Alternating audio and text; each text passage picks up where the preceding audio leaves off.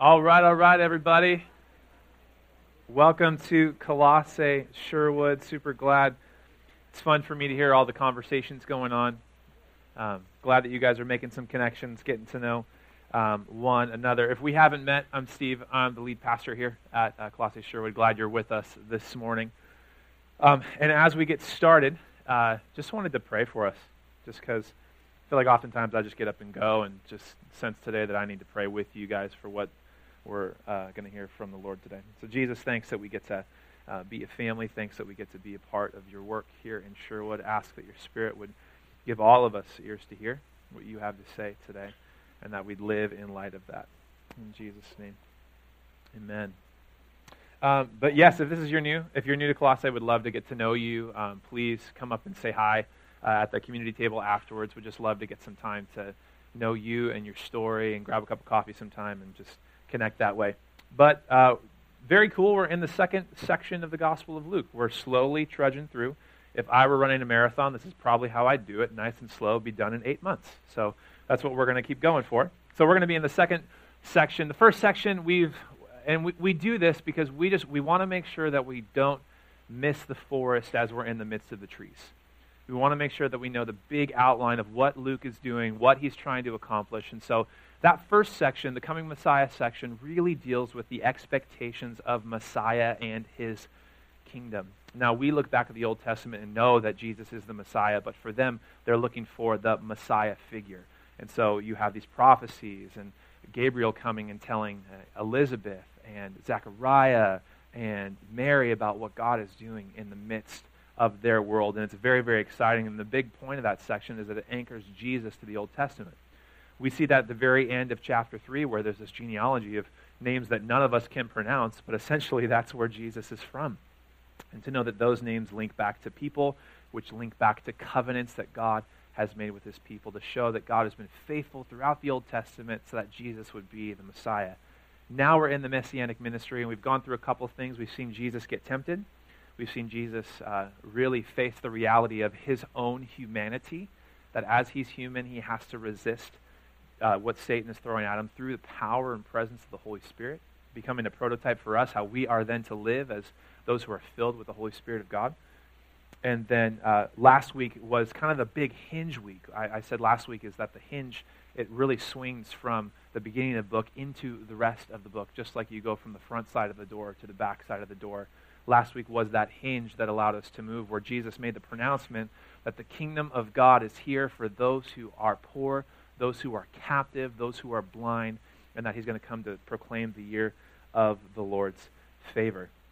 And that's the big idea in this section, is that we're going to see Jesus constantly go back and forth to show what the kingdom of God is like.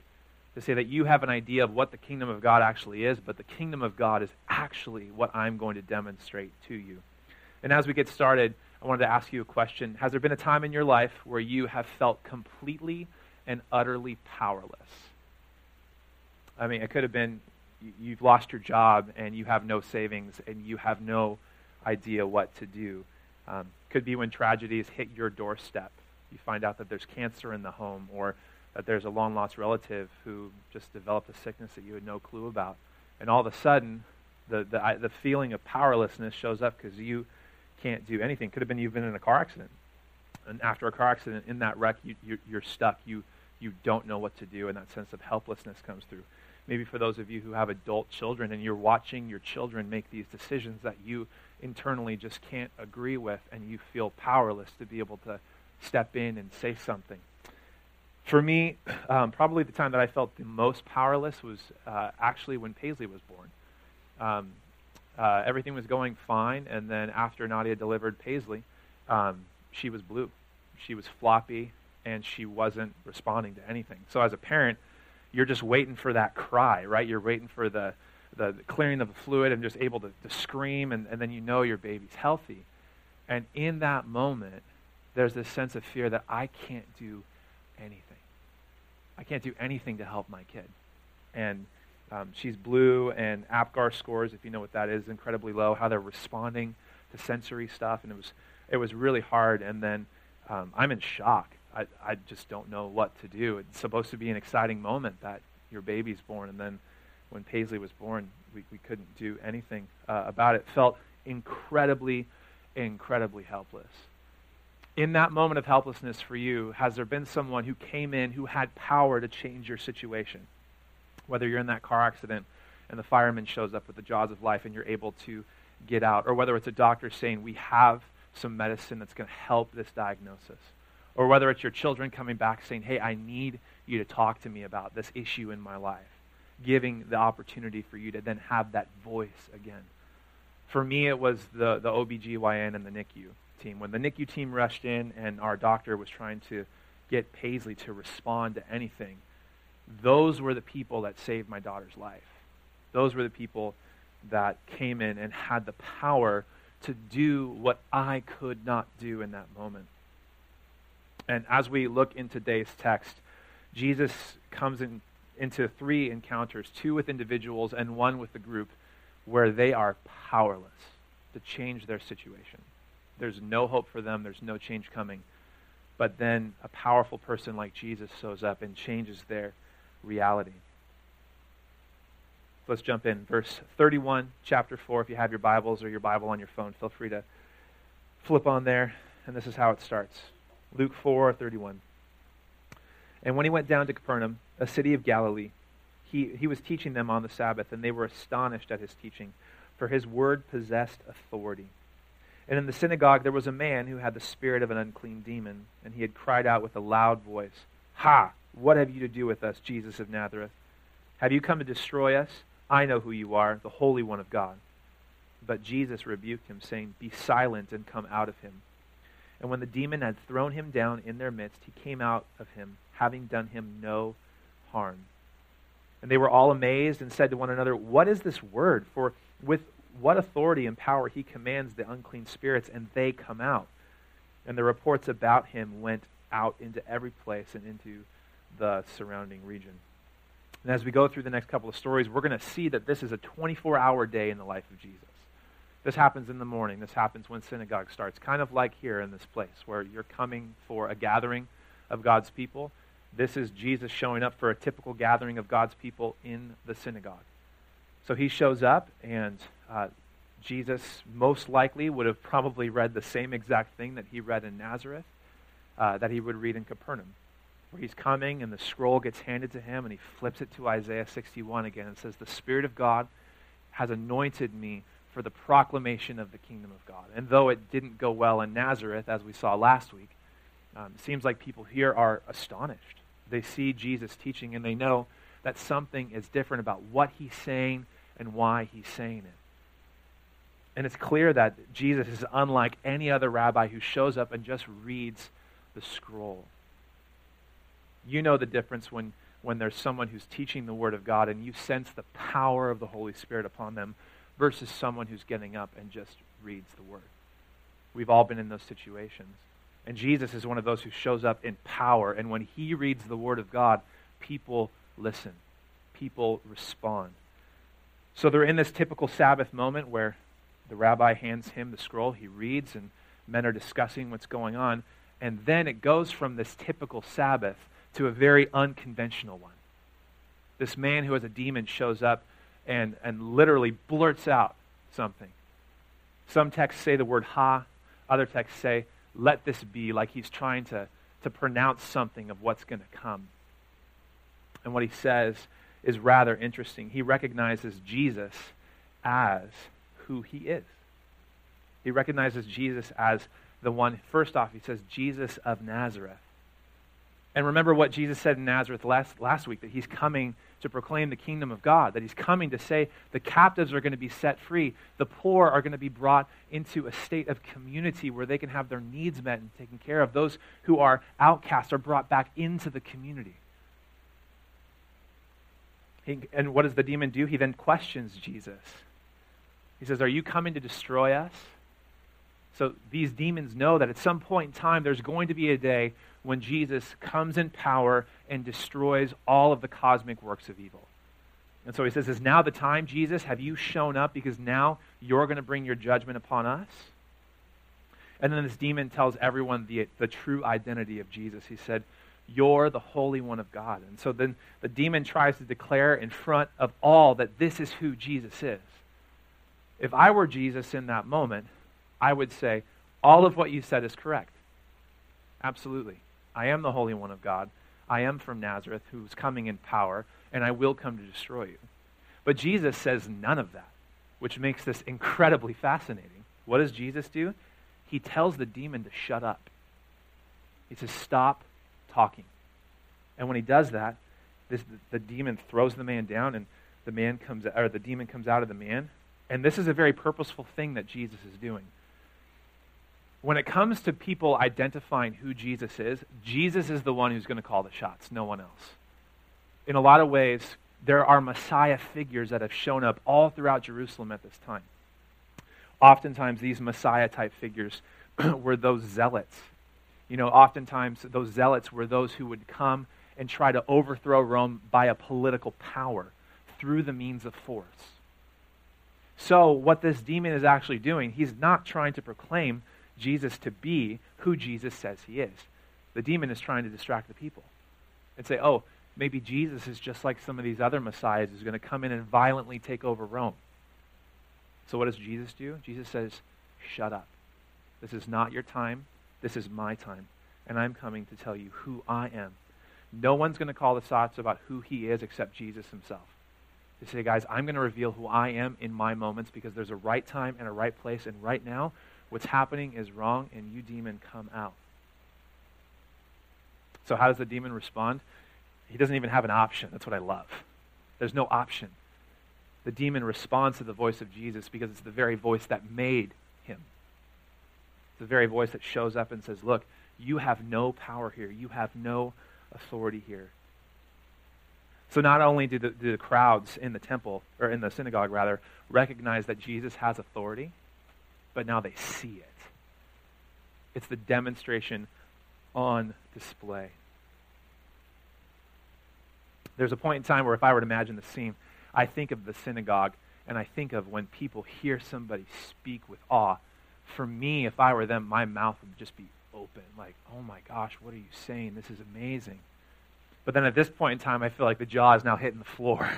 It goes from this place of, wait, you said you had power, and oh my gosh, you have authority. One like I've never seen. So the tweet got out. Jesus healed a demon-possessed man. Hashtag YOLO. Hashtag we're getting this done. Word of mouth is this story is now developing. Social media is going out. Everybody's talking and they're saying, hey, Jesus is something else. Not only does he say something powerful, he demonstrates something powerful. And you see, this is the good news for the demon-possessed man. Because I think for us, and especially me, when I read this text, what I see is the demon and I don't see the man. I see the demon and what the demon's trying to do to this man, but I forget that there's a man who's held captive, who has someone else literally in control. I was with Chuck and Luke and Justin, all the Colossae leads, this past weekend down in Santa Cruz. And if you've ever been to Santa Cruz is nuts. Like, Portland is weird, but Santa Cruz is also incredibly, incredibly weird. But there's guys just walking around and they're clueless, and I have no idea whether it's mental illness. I have no idea whether it's demonic. I have no idea whether there's med stuff going on. But what I saw is I just saw people captive to something. And it's like they're a shell of a human, and this is exactly who this man was. And because of his demon possession, what happened? He's an outcast. He's out of the way in society. So when he gets the demon hit out of him and he comes back up, he's full again. He's in his right mind again. He's brought back to the right state again. And in this first encounter, when Jesus meets this demon-possessed man, what has he proclaimed he's going to do? He's going to come and he's going to bring good news to set the captives free. And his first note in that is that he's setting the captive free by setting this demon-possessed man free so he would be a man full again. The beauty of Luke is that Luke moves from one thing to the next, very much like Mark's gospel. So we see this one story, and then all of a sudden Luke takes us into a second. So follow this in verse 38 with me. And he arose and left the synagogue, and he entered Simon's house. Now Simon's mother-in-law was ill with a fever. And they appealed to him on her behalf, and he stood over her, and he rebuked the fever, and it left her, and immediately she rose and began to serve him. So when the news of Jesus, the social media is coming around, hey, Jesus is coming into town, what Jesus is doing next is he's going to the house of one of his going-to-be disciples. This is before the calling of the disciples, but Jesus shows up to Simon Peter's house, to his mother-in-law. So put yourself in Jesus' shoes. He walks into a small room. There's a woman who's lying in bed sweating out a fever. She can't get comfortable. She's restless. She's just trying to feel good. But yet, for them, fever was a life-threatening thing. For us, we just think it's a fever. You take some antibiotics, you sleep it off, you sweat it off, you're fine. But we have to remember that this woman is in her elderly age. She is sick, and this could be something that kills her. So for them, they thought it was a major deal, because who do they go to? They say, Jesus, you got to step in here. I need you to step in. I need you to heal. I need you to save. I need you to bring help right now. So during that appeal, Jesus walks over to Simon Peter's mother-in-law, stands over her, rebukes the fever, and it's gone. It's an interesting thing to note, that Jesus doesn't just lay hands on her and heals her. He rebukes the fever. Turns out it's the same exact word that he uses to rebuke the demon. It's the same powerful word that he uses. So what this means for us as we look into a text like this is when Jesus uses the same word to rebuke demons and also to rebuke a fever, in this instance, it seems to be that there's some demonic association that leads to a sickness like this. And this is not to say that sickness is because of demonic association. Like, we can't take our kids to a play place, then all of a sudden they get fever the next 2 days and go, Satan did it. Like, that's not the issue. We didn't wash the hands well, or just somebody brought some sickness. But in this instance, it seems to be that some form of sickness actually can be caused by demonic association. It's interesting because there's other passages as well. In Mark chapter 4, when Jesus calms the storm, he uses the same exact word. He doesn't just say, peace, be still. In a sense, he's rebuking the storm again. And that would make sense in the storyline of Mark, because after Mark 4, going into Mark 5, it's the first time that the Gentiles are going to hear the good news of the gospel for the poor. So what do demons try to do? They try to stop the activity of the kingdom of God. That's what they're accomplishing and what they're trying to move forward with. So in this sense, you have another form of captivity, where Simon's mother-in-law has this fever, and Jesus brings healing to, again, show the demonstration of his power and authority over the demonic realm. And this time it goes from the demonic realm to the molecular biological level. That's a huge span. And what does Simon Peter's mother-in-law do? Gets up and serves. Doesn't get up and nag, gets up and serves. That's what happens. And it's fantastic to watch. The finger doesn't linger. There's not a cough that just keeps going on. She gets up and she's whole again. Some of us can be thinking, but Steve, she's not in captivity. She was sick. You know, how does sickness make you a captive? What made the mother-in-law a captive more than anything else is that most likely she was a widow. And a widow in that culture was a social outcast. If you were a woman and your husband died, unless you had, whether it be a brother of the husband or a son in your family to take care of you, you would be destitute. Women were considered as property in this time, not as human. And because of that, Simon Peter's mother-in-law is in a captive social state. And now she's even more captive by this fever. So just like last week, right, when Luke was saying that Jesus went, just like Elijah and Elisha, that he was going to those that Israel didn't expect. He does it again here. He goes to the widow. He goes to the one who's the outcast of society. So not only is now Jesus healing the woman in a lot of ways, which was not pleasurable, he's also now healing the widow, the one whose society has kicked to the curb if it wasn't for Simon Peter. And then look what happens next in verse 40 as Luke closes Jesus' day. Now when the sun was setting, all those who had any who were sick with various diseases brought them to him. And he laid his hands on every one of them and healed them. And the demons also came out of the man, crying, "You are the Son of God." But he rebuked them and would not allow them to speak because they knew that he was the Christ. So it's now nearing a crazy end of a day for Jesus.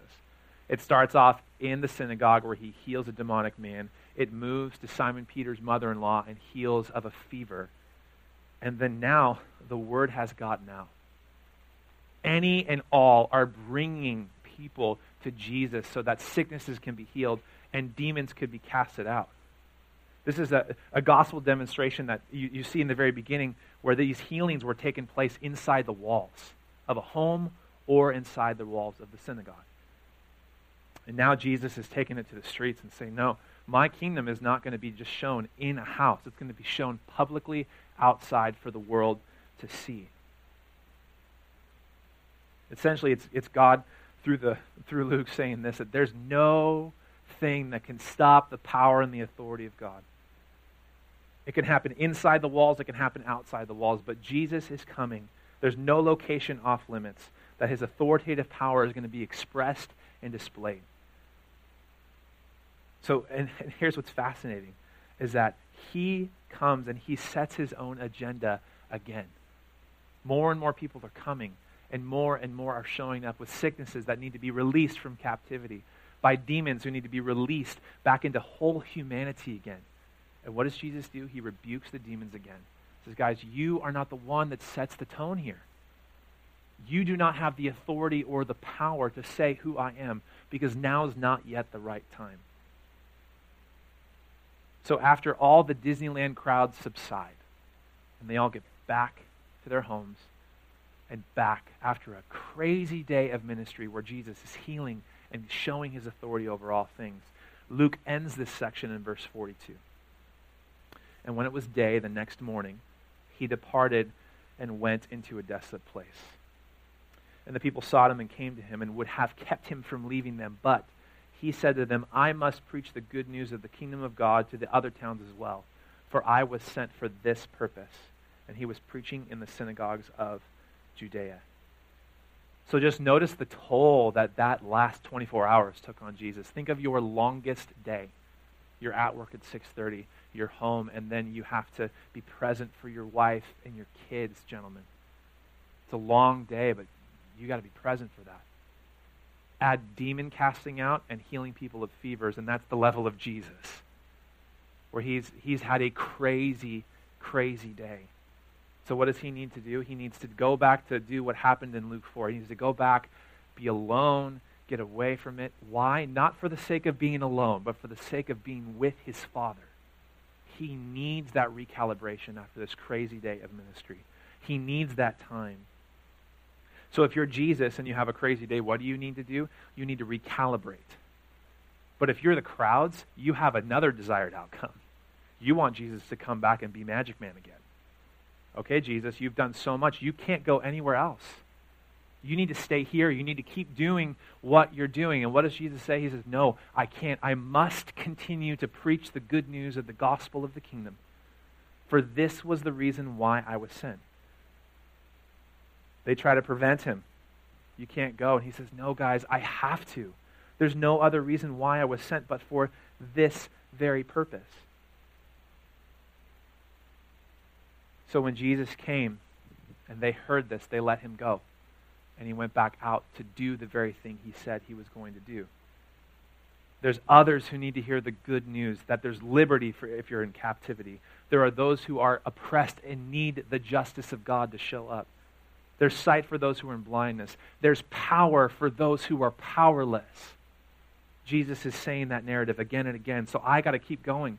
My itinerant, moving ministry has to keep going because there's more who are locked up in bondage. And it's at this point that the text hits our world. It's at this point where the text of Scripture and the narrative of our own lives intersect. And this is what's truly beautiful about the Bible. It doesn't just speak to that first century audience. It speaks to us in our reality. So we see Jesus who's healing a demon, or healing a demon-possessed man, rather, healing a fever-ridden woman, a widow. And then he continues to do that again and again and again. And this is where we connect. So here's what I want to share with us today. 2 closing thoughts from a text like this. First is this. Where we feel powerless in our own captivity, Jesus is powerful to set us free. Many of you feel daily what I felt when Paisley was born. This sense of, I am powerless to do anything. It could be that you're captive to an addiction, drunkenness, gluttony, lust, pride for more, whatever it may be. You feel powerless over it. It controls you rather than you controlling it. It doesn't matter how many times you've tried to stop. It doesn't matter how many times you've asked for forgiveness. But whatever addictive behavior that's there, you're powerless to it. It could be that you're captive to your past. For some reason, whatever you do, you cannot get out of your mind the pain that you've caused other people or the pain that other people have caused you. And you cannot, for whatever reason, move on from that past. It defines you, it tells you who you are, and you live in that narrative no matter how hard you push back. Maybe you're captive to a trajectory where things are going well for you. That happened to Israel all the time. With Israel, when things went well, they forgot about God. God, give me enough that I would know who you are, but God, don't give me less to where I hate you. That's what David said in the Proverbs. God, I need you to provide for me, but I don't need you to let me be in poverty. I can't handle. I need you to be in that space where you can be God over my life. But maybe you're moving upward and you're moving onward, and the rat race is killing your health. It's killing your family. It's killing your kids. You have nothing left to give because you push for bigger, better, faster, stronger. I think that's a rap song somewhere. I think it's there. But you're killing yourself. You're going for your family. Here's the good news that we need to hear. That Jesus' authority extends not only to the cosmic level of demonic realm, but to the biological level of a fever. And anywhere in between, Jesus is authoritative over our world. And his authority to release us is good news for us today. And here's why you and I need to hear this. When we look at that announcement in Luke 4, when Jesus comes to bring freedom for the captive and sight for those who are blind and justice for those who are oppressed, to proclaim the year of the Lord's favor, I would bet money on it that you and I go, that's not me. Sherwood is the second wealthiest county in Washington County. We're not the poor. We live in a free country. I'm not captive to anything. I'm an educated individual. I'm not blind. I see things. I have certain inalienable rights, the Constitution says, in this country. There's no one to oppress me. And things are going pretty great right now. Why in the world do I need the year of the Lord's favor? If you and I believe that, then we are simply false. Because here's the reality. You are enslaved to you. If there's anything in our culture that we have to look at this text and say, what are we captive to? You're captive to you. You're captive because at the end of the day, you're self-sufficient. You don't need God. And what do? You tell that lie to yourself again and again and again. And I tell that lie to myself again and again and again. The beauty of this passage is that there's hope for you. And there's hope for me. That Jesus can set us free from our own self-focus. That at the end of the day, we don't have to look out for number one. We have a God who actually looks out for us and cares for us in a cosmic way that we can't even understand. When Everett was born, there's a passage in the Old Testament that says that God delights in his children and sings a song over them. I learned that when Everett was born, because then when I was humming him to sleep, there's this moment where I'm like, that's the Father. That's the Father over my life.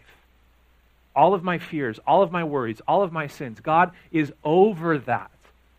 And the good news today is that you don't have to work harder. You don't have to try more. You don't have to be that rap song. What you can do is you can lean into the gospel. That you can never be more loved than you are in this moment, regardless of what's going on in your head, your heart, or your reality. And you and I are those very captives. We titled this series, Release the Captive. Why? Because you and I are a part of that group.